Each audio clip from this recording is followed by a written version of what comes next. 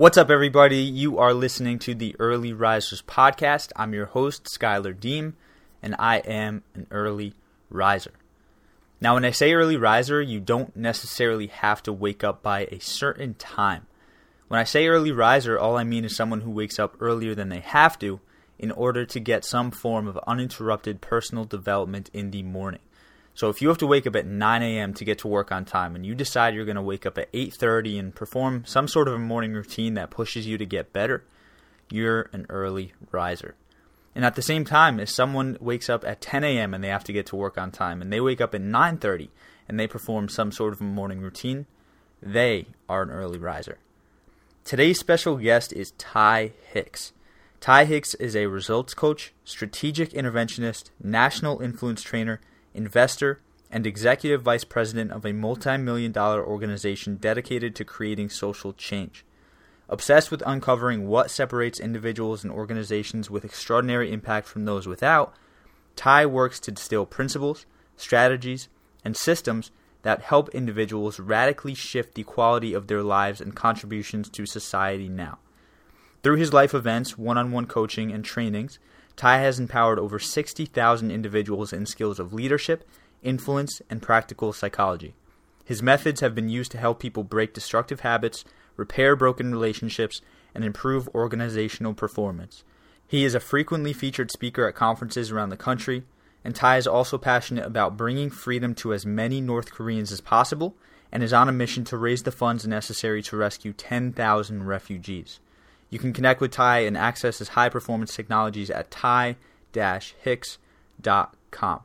And that link and every other link from today's show will be found at earlyrisersmovement.com/ERM33. Now, if you couldn't tell from that bio, Ty is involved in a ton of amazing stuff, and I just completely loved having him on the show. We talked about some amazing things, and honestly, I experienced a lot of paradigm shifts just through speaking with him. I think there's a lot of times in our lives where we hear these things over and over and they kind of register in our brain and we think we understand them, but then something happens, and maybe that's a life event, or maybe in this case it's someone just explaining it in a different way or going into detail and from a different direction. And just hearing Ty speak really hit home at a lot of points and really drove some points that I thought I understood before, really drove them home so I actually understand them. So this is an amazing episode. I'm super excited for you to hear it. With all that being said, I hope you enjoy. If you have any questions or anything, don't forget to hit me up or follow me on Instagram at Early Risers Movement. But I hope you enjoy the show.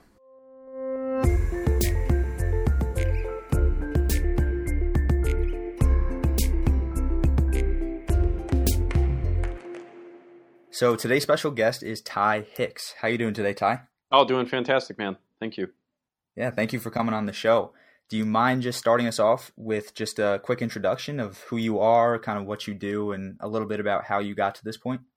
Yeah, I'd love to. So my primary work these days is working with individuals as a results coach, especially in the field of personal and practical psychology. So what I like to say that means is helping people close the gap between where they're at now and where they want to be, whether that's their finances, their relationships, their personal health and well-being, their motivation, their willpower, or just their general psychological fitness. And so I like to bring specific strategies to the table and help people understand how they can really create that feeling of alignment from head to toe between how they actually want to live and how they're actually living. So that's my primary work. And I also have some experience building organizations. When I was getting my career started, I got involved in youth activism, and that's kind of been my primary focus for a number of years. So I've been very blessed to build an organization and lead it that's at the multi-million-dollar level, that's serving, hundreds of thousands of people nationwide. And so I've learned a lot of really interesting lessons about leadership and influence and motivation and team building, and also organizational performance. So that's been a really exciting time as well. And those are kind of the two big areas that I'm focusing on right now. But to kind of sum up sort of what I'm trying to do in terms of the long-term mission, I really want to help people overcome any sort of psychological limitations that they have.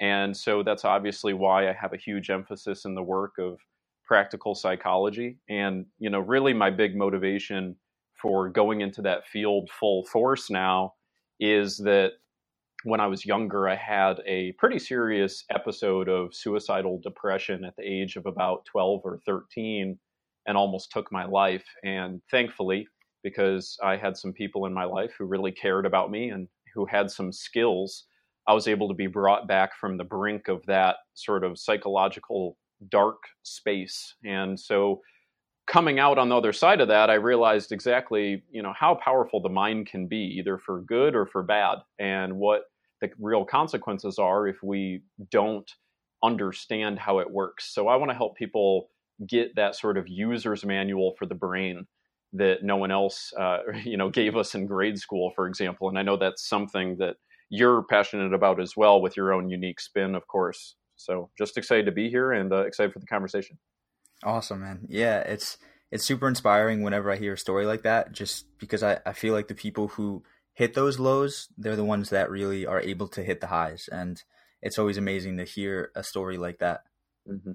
Yeah, it's crazy because, most people will not be sufficiently motivated to take massive action to improve their life simply by contemplating what good could come from it. Most people I find who really have that intrinsic drive, that just are self-starters and are relentless in their pursuits, have all had a taste of the pain of what happens on the other side of things. So yeah, I couldn't agree more. Mm. So what do you think kind of pointed you in this direction? I know, like, you have, obviously when you start something new, there's always a bunch of these different opportunities and some people don't really know where to pick. So was there something that kind of pointed you in this direction? Because just by what you said at the beginning, obviously you're doing a lot, and it's always interesting to me how people get pointed in the direction that they do. Yeah, so when I started my career, I was actually in college and I was getting involved with this youth organization that was political, and there was a job opportunity to move out to DC and work full time. And I remember I kind of had this big decision on my plate, and that decision was, do I continue, and finish my degree, stay in school full time as a student, or do I take a leap and enter into a world that I'm not too familiar with and, sort of leave the safe harbor of my college education and go and have to create something kind of brand new for myself? And I remember being on the precipice of that decision, where I had a bunch of friends and family members who obviously were trying to do what was right for me and were concerned and, cared deeply, who were, encouraging me to stay the course and finish school and do what was safe, essentially, is kind of how my brain kind of came up to form a meaning around that. And then on the other hand, I had the unsafe, uncertain decision to kind of venture out and create something new. And I just kind of had this moment, and I was reading some Nietzsche one night, and then all of a sudden I said, okay, I don't want a safe life. I don't want to, base my decisions about where I take myself based off of what's safe. I want to do it off of, what's going to cause me to leap the furthest. So that I remember as one of the most formative experiences in my life that still guides a lot of my decisions and where I go in my career and the things that I try to do. And so I moved to DC and I laid down some roots, and I've been building this organization for about 3.5 years. So I got very interested in how I could become a better leader, how I could become a better employee. I started overseeing larger teams. I ended up having more responsibility. I now oversee our fundraising department that's in charge of raising $6 million this year, for example. And so there became an increased demand for skills. And I started to realize something that I know you're very familiar with, which is, if you want to get better at something, you just need to find somebody else who's done it. You don't necessarily need to learn all those hard lessons the first time around. So I really took it upon myself to master the skills of persuasion, of ethical influence, of leadership development. And I started getting my hands on everything I could possibly, get my hands on, of personal development, professional development, psychology, motivation, willpower, everything. And it's something I've kept up to this day, reading on average 2 books a week. So that was kind of the first entry point, was just me wanting to become the best employee and team member for my company that I possibly could. And then, I kind of reached this point when I was working with all of these individuals in my organization. And I realized that what really made me feel fully alive about my role was not even necessarily the outputs and outcomes of the organization itself, but it was those little moments. It was all of those little conversations that I had with people, whether it was at a live event where I was giving a training or whether it was a one-on-one conversation where somebody said, hey, I'm appreciative of you because you helped me realize I can do so much more than what I thought I actually could. And I realized I was helping people get out of their own way. And I really think that that's kind of one way you could frame what leadership is being able to creatively throw a little cold water on people's faces and say, hey, are you awake? Are you present? Are you purposeful in what you're doing? And are you really acting in such a way that supports where you really want to go? And so when I started to realize that those were the moments that were making me feel fulfilled, and I remembered that dark period in my history when I was younger, I realized that I had a talent that I could cultivate and really master. And that talent would be helping people expand their model of the world so that they can, realize their potential, they can get out of their own way, and, they can stop bullshitting themselves in terms of what's actually possible for them. Yeah, and so many people get stuck in that ditch, that spot where they really just don't know how they're going to get out. And what's amazing about what you're doing is it's always nice to have an outside perspective, and not a lot of people usually get that. But I want to take a step back a second. And you mentioned that one of the things you do is you really know how to influence, and you're big on creating influence for leadership.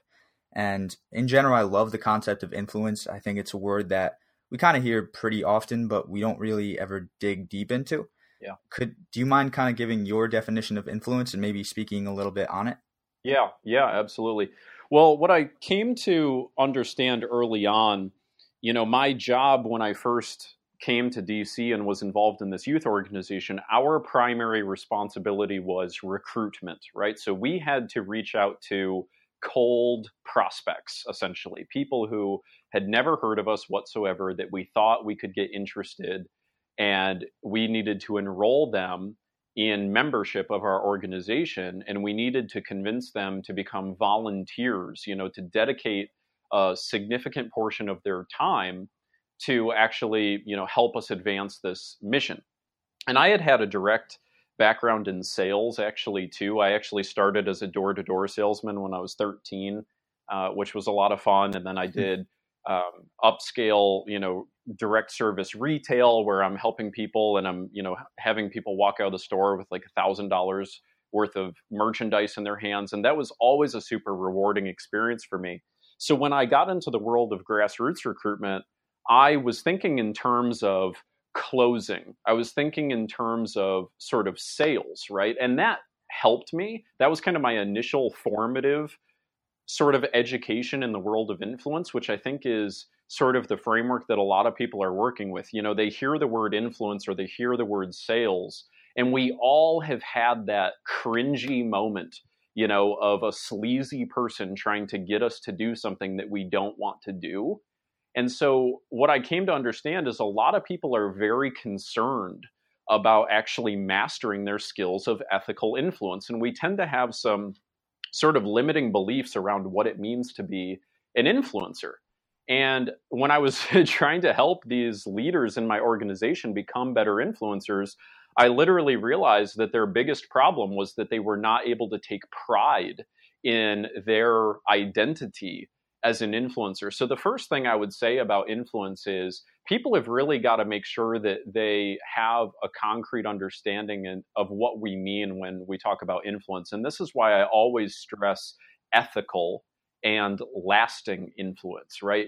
There's a big difference between twisting somebody's arm into doing something because you wore them down or you caught them on a good day, or, you just happen to say the right thing to get them to say yes in that little moment, and get them to make that sale or whatever the case is. But there is all the difference in the world between that and then creating a lasting alignment between, you creating a frame around your opportunity, around your product, around your organization, whatever it is that you're bringing to them, creating real alignment between what that is and what they actually value deepest, above all else.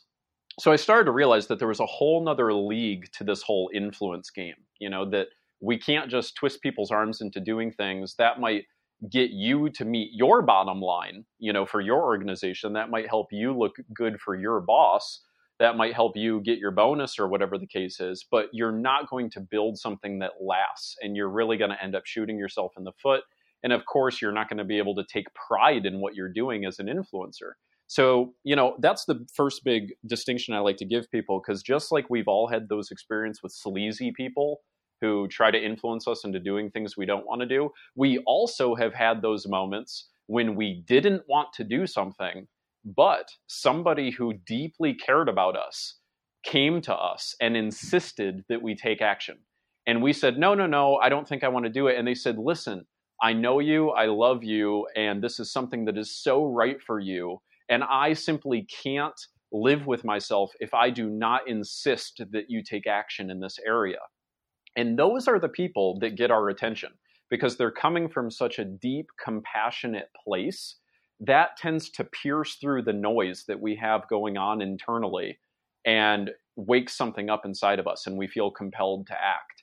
So if there's anybody out there who wants to improve their ability to communicate and to ethically influence, they've got to understand that if you can cultivate that state of being in a compassionate place, then the rest will come to you. The first part of my career of trying to figure out how to influence, I thought I needed to learn all the closes. I thought I needed to learn all the phrasings, all of the tricks, so to speak, of the masters. I kind of looked at influence as this sleazy game. But that's not what influence is. Real influence that lasts, that matters, that means something, is when you create real alignment with somebody's deepest values and what you have to bring to the table. And those are the people who will stick with you. Those are the people who will love you for the fact that you gave them a kick in the ass and told them to take action. And that only happens, we're only able to have that level of impact when we stop coming from this place of fear and insecurity, and we stop worrying about how we're being perceived by them. And instead we say, no, I'm here to offer something valuable. I'm not here to twist anyone's arm. I'm literally here to empower somebody with the opportunity that I have. And I'm going to take pride in that. And I'm going to have a level of unreasonableness, psychologically, that says I'm not going to give up until this person takes action. So that's a little bit of a starter in terms of the conversation. I obviously do mastery trainings on this. My course that I offer is like 15 mastery modules. So it's literally a subject that you could talk about for an entire weekend. But those are the huge fundamental critical distinctions I think people have got to get. And I guess maybe the last thing I would say on this is, if they do not prioritize becoming a more effective influencer, they're going to have a very tough life. And that's just something I think people are not understanding. If you want to move forward in your life and in your business, no set of skills is more important than those of being able to ethically influence people in a lasting way. You are going to have to be able to generate alignment and generate buy-in somewhere along the line, whether it's being able to figure out how to create alignment with your romantic partner, whether it's creating alignment with your boss, with your teammates, with your clients, with your prospective customers, with your current customers, right? All of us have got to be able to understand these basic principles of how the mind works and how we can constantly frame our message in a way that lands with people. That was amazing, man. That entire time you were speaking, I was just thinking of these questions and they were popping up, and then like 20 seconds later you would answer them, and then I would have another and you would answer it. So that was awesome. Yeah, thank you. So you have the term results coach, right? Yes. So, and I like to say that because, most people are like, oh my God, what's a coach? Like everybody's got that reaction when they hear coach. And, I thought no one wants a coach, but what people want is results.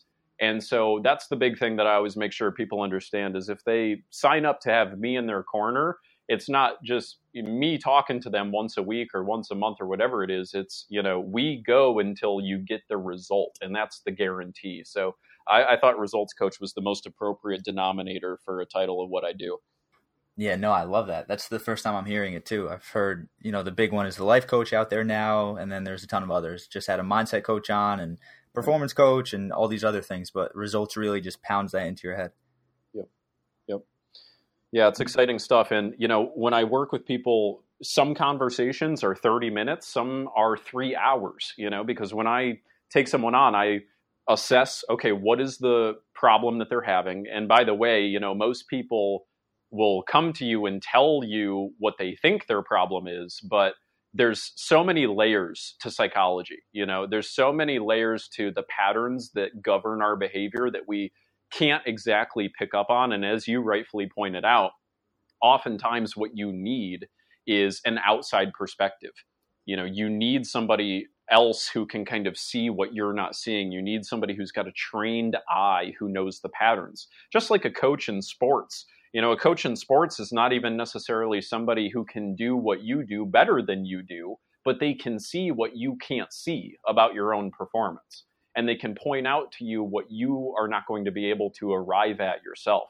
And they also know and have studied the patterns of people who have done it masterfully in other cases. And they can show you the difference between how you show up at your best, and they can show you what you do differently when you're showing up at your worst. So that's kind of the basic essence of the foundation of the work that I have with people, is assessing what's the real pattern that's happening that's keeping them from going where they want to be, whether it's behavioral, whether it's a belief, whether it's a repetitive linguistic pattern that they're using that's kind of creating that internal narrative story that they have, or something else. Maybe it's environmental. And then figuring out how they can interrupt that and set up a new set of conditions that's going to propel them faster to where they want to go. Mm. And you mentioned NLP, and you said linguistic, and I definitely do want to get to NLP, but I'm just curious, when you're working with people, are there a lot of common themes that you see, or is everyone kind of a different case? Yeah, it's really interesting. The one big uniform thing that I've noticed with every single client is there is always a pattern. There is always a pattern. And I think that if people want to better understand their own behavior, and if they want to understand how to move their life forward, and I'm sure that, virtually every listener of your audience probably falls in that bucket, right? One big takeaway I would want people to know is that every behavior is a pattern. And that sounds simplistic. It's like, okay, well, what do I mean by that? And what I mean by that is, for instance, if someone comes to me and they tell me that they are depressed, I have to make sure that they fundamentally understand that they don't have depression. And here's what I mean, because that sentence sounds insensitive and ignorant, but there's something very specific about what I mean here. What I mean is, it's not as if depression is something that just befalls people. It's not like it's this thing that just falls out of the sky like a meteor and just hits you and boom, now all of a sudden you have depression. And it's also not something that is tied to your identity. And this is a big mistake that I think people are making in the field of psychology, especially in the field of prescription drugs, is, somebody will feel depressed and they will go to a psychiatrist, and the psychiatrist will say, yep, you are clinically depressed. And they will give them this label. And the problem with that is the patient now walks out of the office feeling like depression is a part of their identity. And what will happen is they now walk through the world with a particular lens that they view all of their experiences through that says, well, I'm depressed. And that becomes a bit of a crutch. It becomes something that they can use to get significance from other people. It becomes a thing that they can use to get connection with other people. And it can be something that now is going to be that much more difficult for them to actually eradicate, because they now have made depression equivalent with who they are. So the one big takeaway I want people to know, and I think that this is a myth that has got to get shattered, is that people have depression fundamentally, that it's sort of a part of who they are. That's just not the case. The reality is that everybody can get depressed. Anybody can exhibit depression. Anybody can do depression. And here's what I mean. Anybody can exhibit the pattern of what it takes to be depressed. For example, if I said, think of a time that you felt depressed. And we sat there and you thought about it. If you really thought and searched for one, you could find a time that made you feel depressed. And if I said, okay, focus on that and make it bigger and remember that and remember the picture in your mind as if you were really there. And, if somebody was yelling at you or saying something to you, remember that with ferocity. And if we intensified that memory, if we intensified the focus that you had on that memory, you would fundamentally feel depressed. The feeling of depression would get in your body. The only difference is that some people have a pattern of depression that happens almost automatically or seemingly automatically, where they feel like they don't have control over it, and it's just happening on a constant basis, or they have stimuli in their environment that are setting them off, and they just haven't identified the pattern. So, for instance, I was just working with a client, and of course, I'll keep his identity confidential, but he told me, he's feeling depressed. And so I started to ask him, okay, let's break that down. Right before you feel depressed, what is happening in your mind? And I actually asked him, to kind of sit quietly and meditate a bit. And I asked him, okay, feel depressed. Focus on what you focus on when you get depressed. And it turns out that it was really a specific memory that just kept coming back for him. And not only that, but it was a specific vocal pattern. It was somebody who had said something very mean to him, and he heard their voice constantly in his head, repetitively throughout the day. And so then I said, okay, I want you to hear that voice. I want you to intensify it. And as he intensified the voice internally, he felt more depressed. And then I said, okay, great. Now make that voice Daffy Duck. And all of a sudden he starts busting up laughing, right? Because all I did was shift that little pattern. I just interrupted that pattern. And so all of a sudden he was able to realize that he had just as much of an ability to feel completely hilarious, and just laughing until he peed his pants, as he had the ability to feel depressed. The only problem was he had a super highway on the path to depression and a dirt road on the path to laughter. So it's all about those neural connections and helping people understand that nothing is super concrete. It's all flexible. It's all pliable. And once you start to realize that, you can actually start bending your, neurolinguistic patterns, right, in the direction that you actually want to go. That is insane. There is just so much there that I would love to talk about. I did pick up that you used the word focus and how it's that you focus on, the fact that you're depressed. And I'm curious, do you teach or practice gratitude in general? Oh, 100%. Yeah, absolutely. I mean, I think it was Tony Robbins who said it best when he said, where focus goes, energy flows, right? Mm-hmm. So you focus on something that makes you depressed, you'll feel depressed. You focus on something that makes you grateful, you'll feel grateful. So one of the things that I do and teach my clients is don't wait until life comes at you and then react to it and wait to see what kind of unresourceful emotional reactions you're going to have. Instead, you need to prepare. You need to decide in advance, what level of emotional quality am I committed to? And how can I purposefully prime myself so that I am going to feel ecstatic or excited or grateful or passionate or playful or curious no matter what happens? So I always practice in the morning a daily 5-minute primer exercise where I'll literally focus on specific memories that made me feel grateful, specific memories that made me feel confident.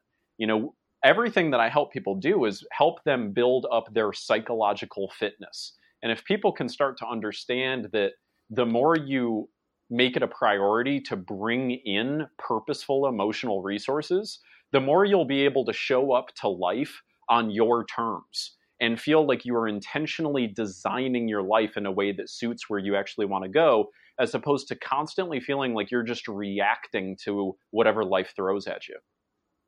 That is probably one of the best definitions I've heard so far. And when you were speaking, you definitely threw out the definition of NLP. I think it was kind of while you were describing it, but do you mind kind of giving a more solidified definition for the people who may not really understand? Well, yeah, I'm certainly not the most knowledgeable on NLP. I've studied it in detail primarily because it's a technology that works. My fascination is finding the tools that will work. For instance, one big contrast that a lot of people who are familiar with NLP will make in the field of psychology is traditional psychotherapy. Seeing a traditional therapist very often will not produce results very quickly. And there are a lot of fantastic therapists out there doing fantastic work. I would literally not be alive today were it not for the work of a therapist. So I absolutely have nothing against therapists as a profession or anything else. But I think one of the challenges in the field of therapy, especially for clients who go to see a therapist, is very often they will not get to the root of their issue very quickly. Some people will end up seeing a therapist for years because they have, depression or a phobia or whatever the case is. The thing that I love about NLP is it focuses so much on how to generate results that stick and how to generate them very, very quickly. And the really interesting thing about NLP for people who are interested in studying it to, further improve their lives is NLP goes into the mind through a fundamentally different door than traditional psychotherapy does.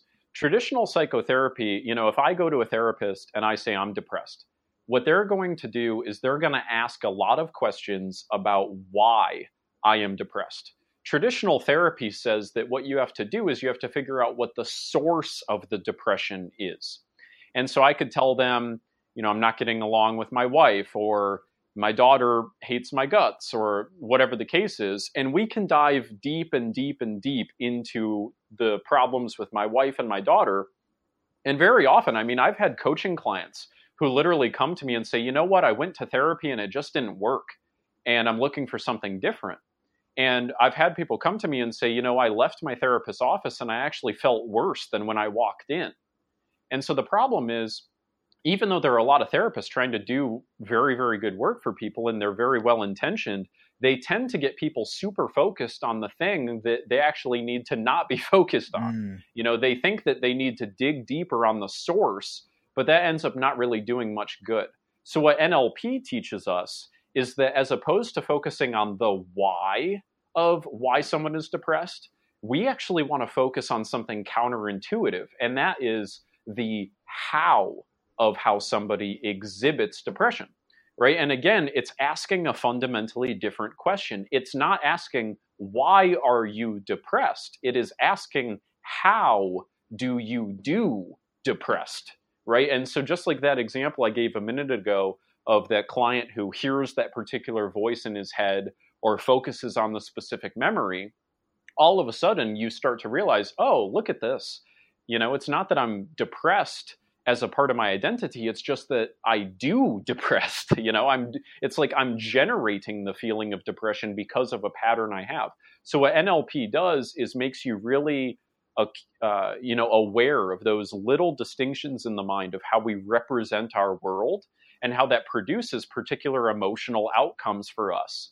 And NLP technology helps you start to twist that. It helps you turn that raging voice of your mother from your childhood that causes you to feel depressed into the voice of Daffy Duck, so you can start laughing at those old memories that used to scare you.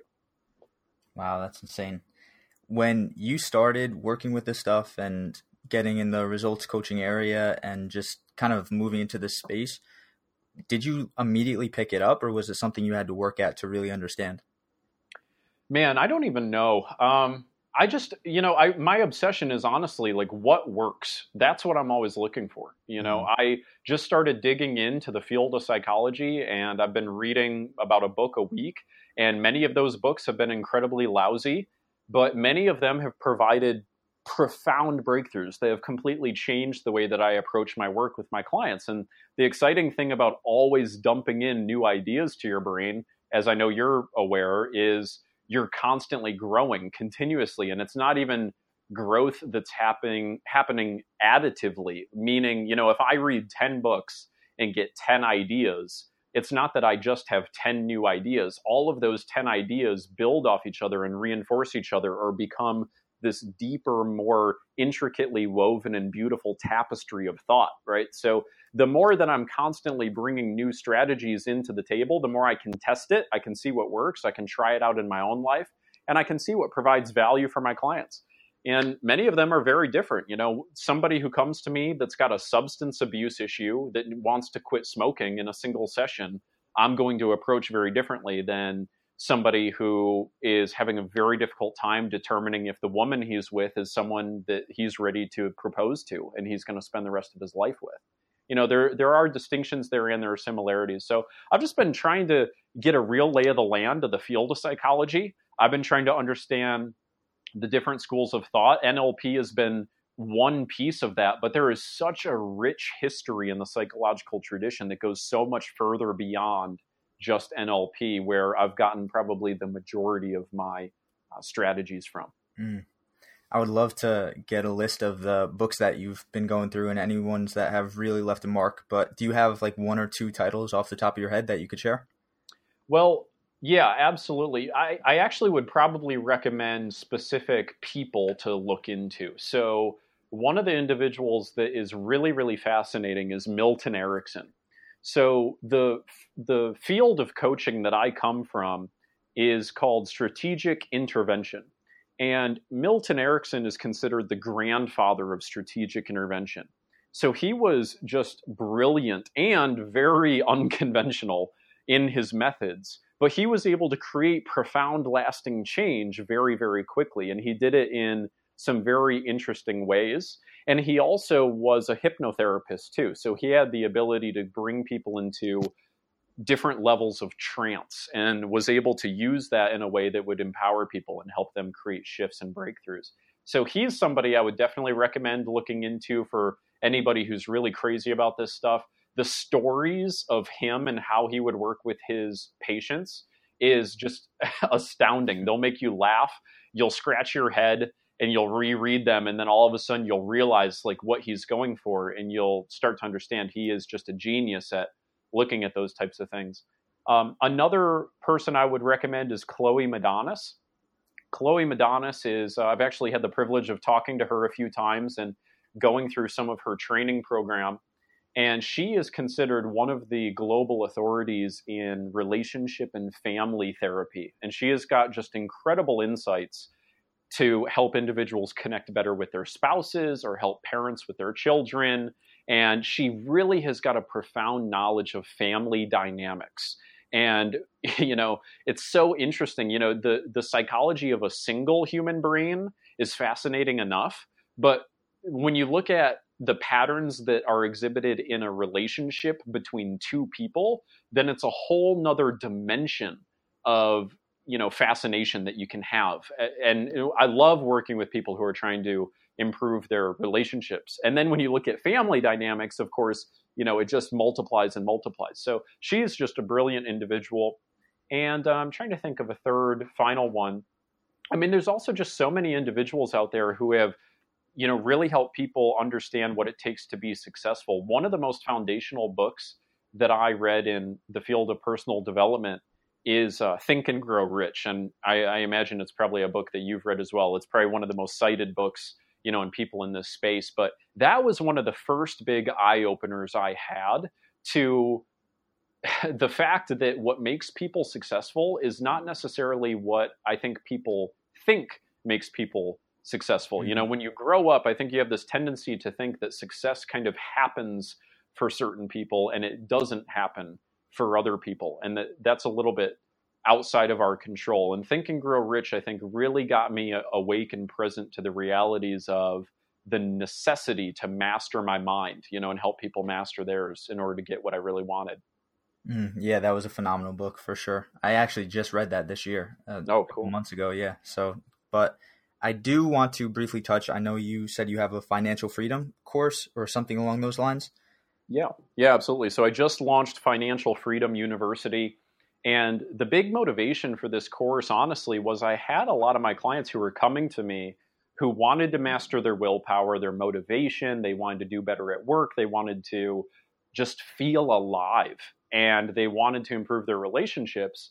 And then what I came to understand was that one of the big areas of our lives that tends to have a grip on our emotional well-being is finances. You're never going to be able to feel like you are totally the master of your universe, like you're the joyous master of your life, if your financial house is not in order.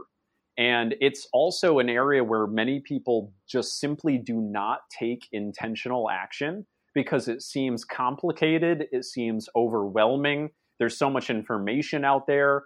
I think people have this idea of mastering money and they visualize, the floor of the, like a stock trading room or something. It just seems like this entirely different world that's outside of their control. And you start talking about 401ks or IRAs and people go, I don't know what that means. I don't know, what I'm supposed to do, especially people our age, in their early to mid 20s.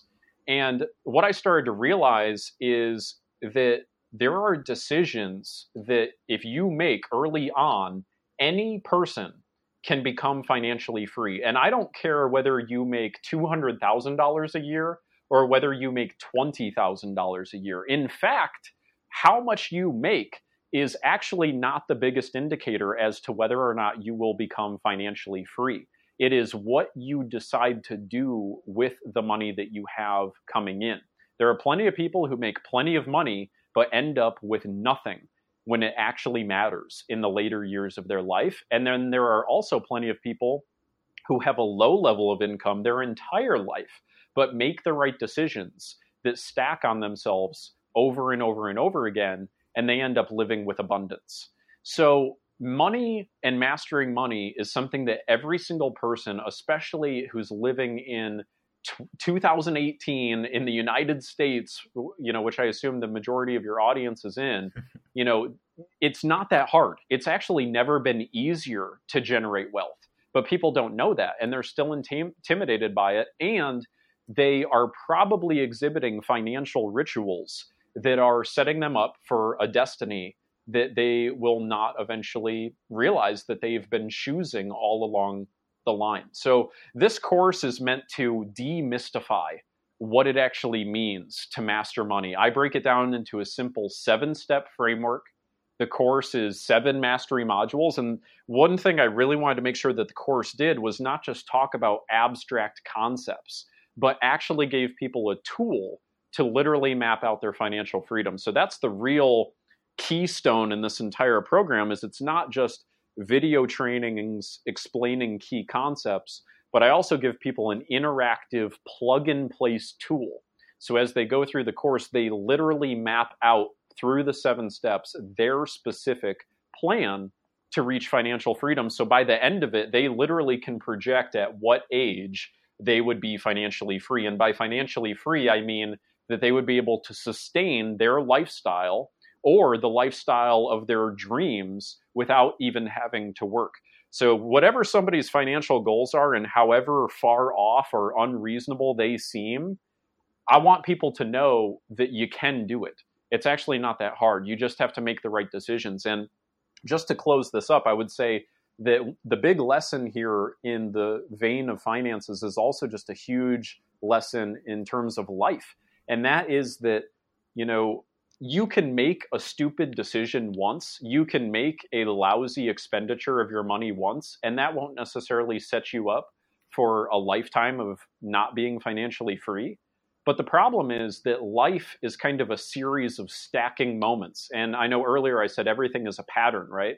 So people can either have intentional patterns that are consciously designed that will literally stack up in order to produce a destiny that they've chosen, or they can fall into reactionary patterns of spending or of relationship or of career or whatever the case is, and they can kind of go through the motions of life just responding to their impulses, making random decisions. But they should not be surprised if one day they lift their head up and they're 65 years old and they go, wait a minute, this isn't the life I knew I was creating for myself. What happened and where'd all my time go? So all the work that I do with people, whether it's money, personal psychology, relationships, et cetera, is to kind of get them jostled, to wake them up a little bit and say, hey, I know right now you may feel like you have all the time in the world, and you probably do, but if you keep doing all of the rituals that you're doing right now with your money, with your romantic partner, with your career, where is this going to end up leading you?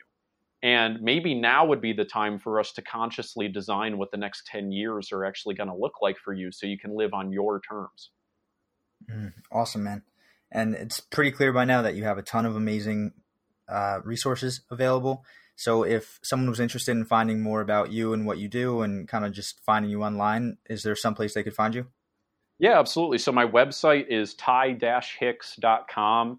I have a multitude of free courses. If somebody is looking to dip their toes into the world of influence, or if they want to get just some basic understandings of the, financial realm, or if they just want to get skills and strategies that could literally help them be more productive, feel more motivated, master their willpower, get their habits aligned in the way that they need to. I offer a multitude of courses. I've got a blog. You can find me on YouTube, Instagram, Facebook. I'm always putting out videos. I'm putting out strategies. I'm putting out content that's meant to get you to pause in your day for just a moment and maybe open up a new insight, open up a new door, and get people to reflect a little bit more critically. So it's all meant to serve people, and those are the best ways to connect. Awesome, man.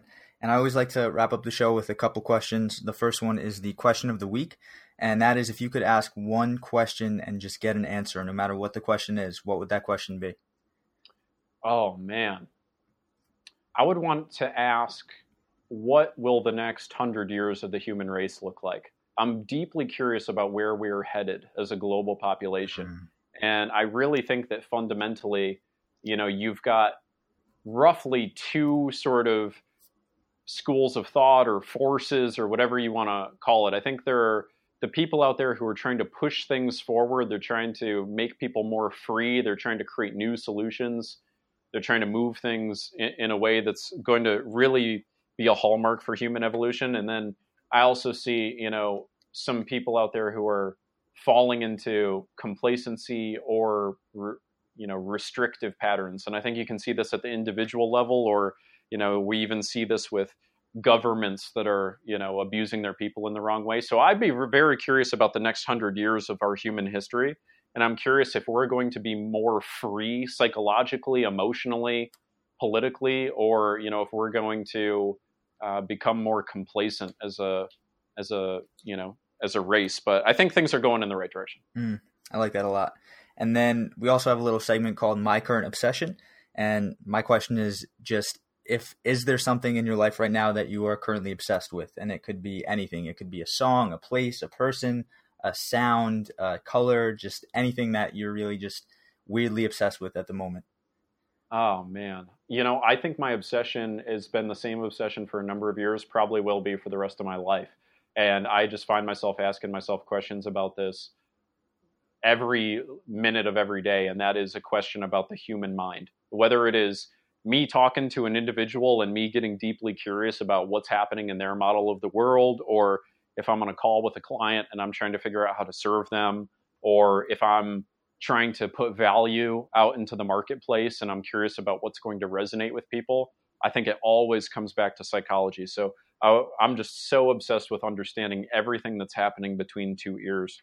It's perfect for what you're doing. And then if you could leave one final message for the people listening, what would it be? I think the final message I would have for people is, if you are listening to this podcast, you are clearly, in some sense of the word, a dreamer. There is some gap between where you're at now and where you want to be, and that's an entirely healthy thing. That's an entirely awesome thing, because it means you're alive. It means you want something. It means you're human. And I would say that if you're listening to something like this, first of all, pat yourself on the back, because you're probably ahead of 95% of the human population that's more so just reacting to life and is not even asking questions at the deeper level about how they can take things to the next level. The big call to action I would have for anybody listening is to not sleepwalk through your waking life. Do not, go through the motions. Do not end up being one of those people who wakes up one day, lifts their head up and says, oh my gosh, I didn't even know what direction I was going in. I would really challenge every single person to reflect very critically and say, am I settling for making a living, or am I designing an extraordinary life? Because I think that that's the most fundamental choice that each one of us has. And many people take the former. Very, very few actually take it upon themselves to get to that place of mental clarity where they make a real decision to make a change and set themselves up to create a different destiny. I love it. Well, thank you for coming on the show, Ty. This has been awesome. Thanks, Skylar. Loved it. Thank you so much. Thank you so much, everybody, for listening. I appreciate each and every one of you. As always, feel free to reach out at any point with any comments, any questions, or pretty much anything else that you'd like. If you want to get in touch with me, you can find me on our website, earlyrisersmovement.com, or hit me up on Instagram at earlyrisersmovement.